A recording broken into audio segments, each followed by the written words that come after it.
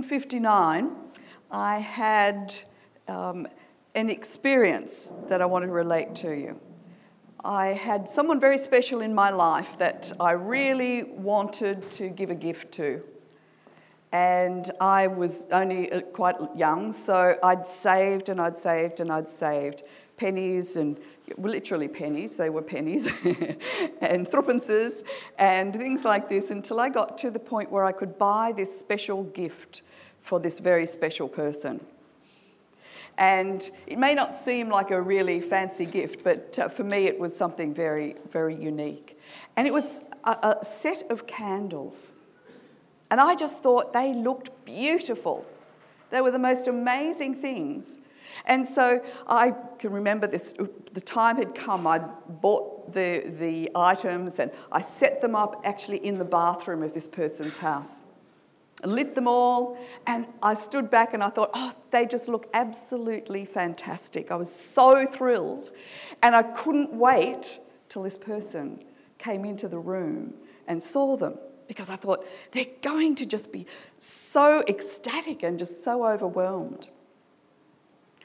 But unfortunately, they went into the room and they came out and they said, "Who died?" And to me, as a child, I was devastated. I couldn't believe that this person didn't think, when looking at these beautiful candles, that they were beautiful too. And that, as you're probably well aware now, that stayed with me for over 60 years, or around about 60 years. That stayed there as an imprint on my life for that length of time. Well, you're probably thinking, well, what has that got to do with today? Today's Pentecost, and, what are you talking about? Well, it's got a great deal, because you see, God is a God of gifts. God gives gifts abundantly to us. And Pentecost is about the giving of those gifts and the empowerment. But what would it be like if you were God, just like me being the child, and God or you have a gift for somebody and they don't accept it? Have you ever had that happen? Or could you imagine what it would be like if you did have it happen?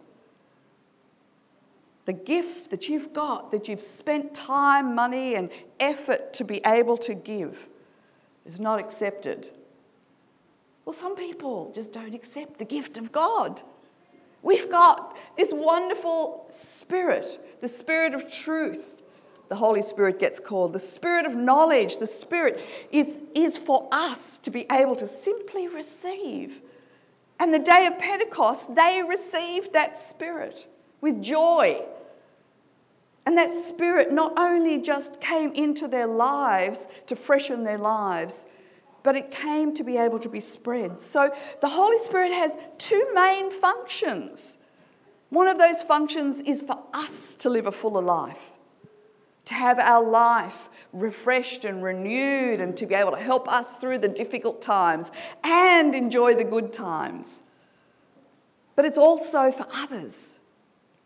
And that gets displayed in that Acts, I guess, the story.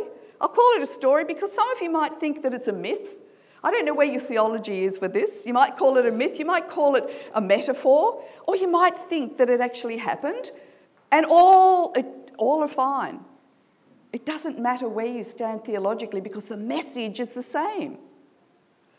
The message is that God gave to us abundantly, overabundantly, unnecessarily, for our lives to be empowered, just like what Don was talking about. But not only our lives, but others' lives. So when we receive this power, when we're open enough to receive this power, then this power gets transferred. It's like the light that shines. It's like the battery in the torch, that it powers us up. And then when people look at us, they see that light. It's switched on. Now, it might not always be as bright as you'd like it to be, but it's not about God. God didn't miss it there, because God gave it. So what's it come down to? It comes down to then us being able to be first and foremost able to receive it, or willing to receive it. Now, some of you might look at that story in Pentecost and go, well, these tongues of fire came down and people spoke in languages that were unknown to the people speaking them, but known to those listening. So what was that? We may never know. Some people would say that it was glossolalia, or speaking in tongues, as some Pentecostal people speak, and others who might be charismatic, you might speak in tongues here, and that's fine.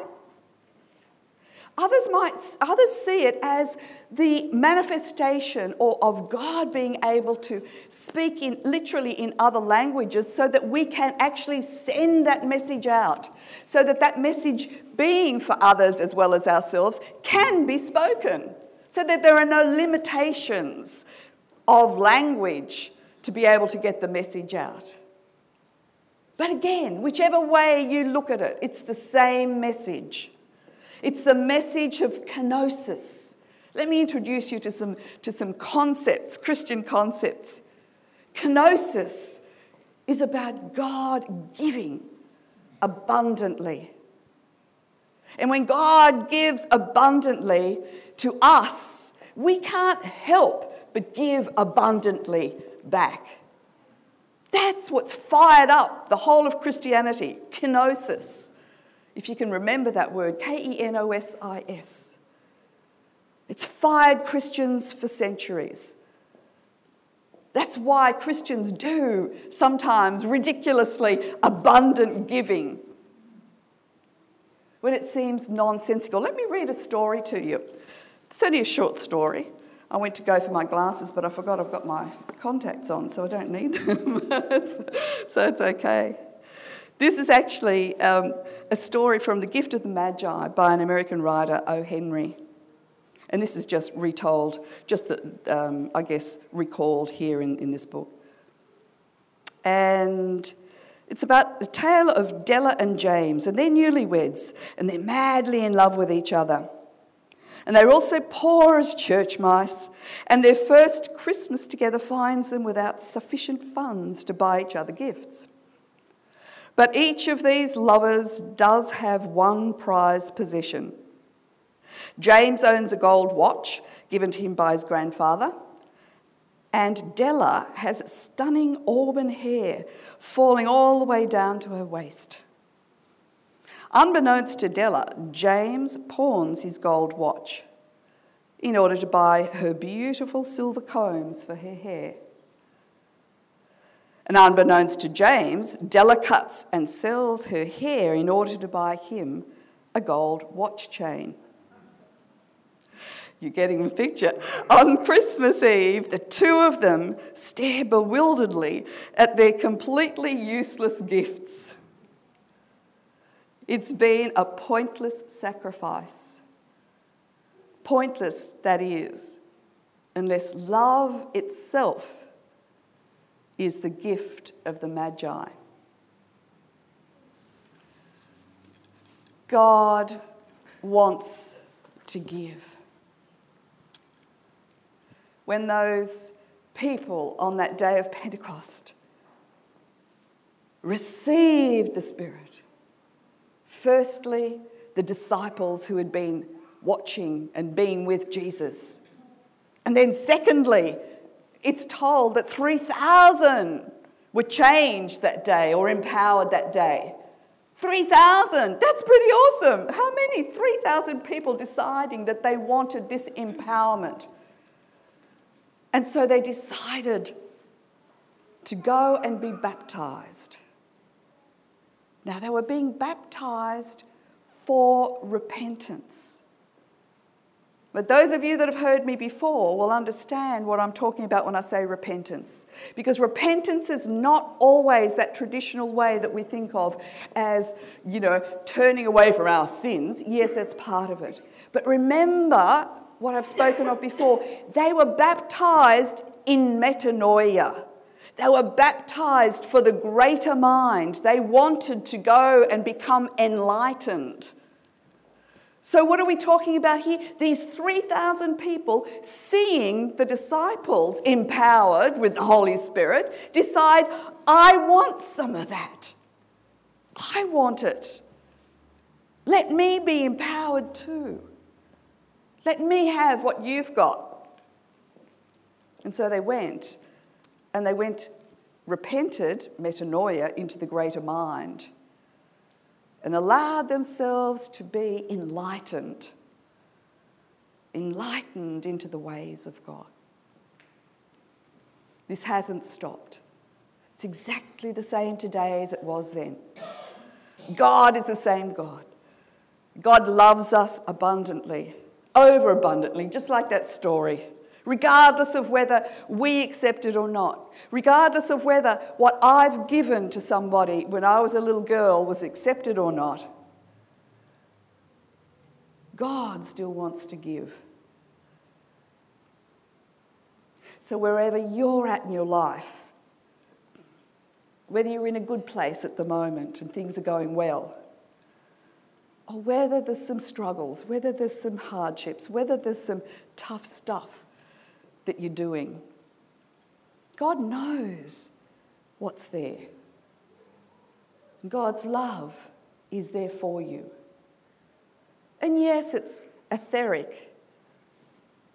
Christianity is a spiritual relationship with God. It's not all head knowledge, because it's illogical. It defies logic. It's spiritual.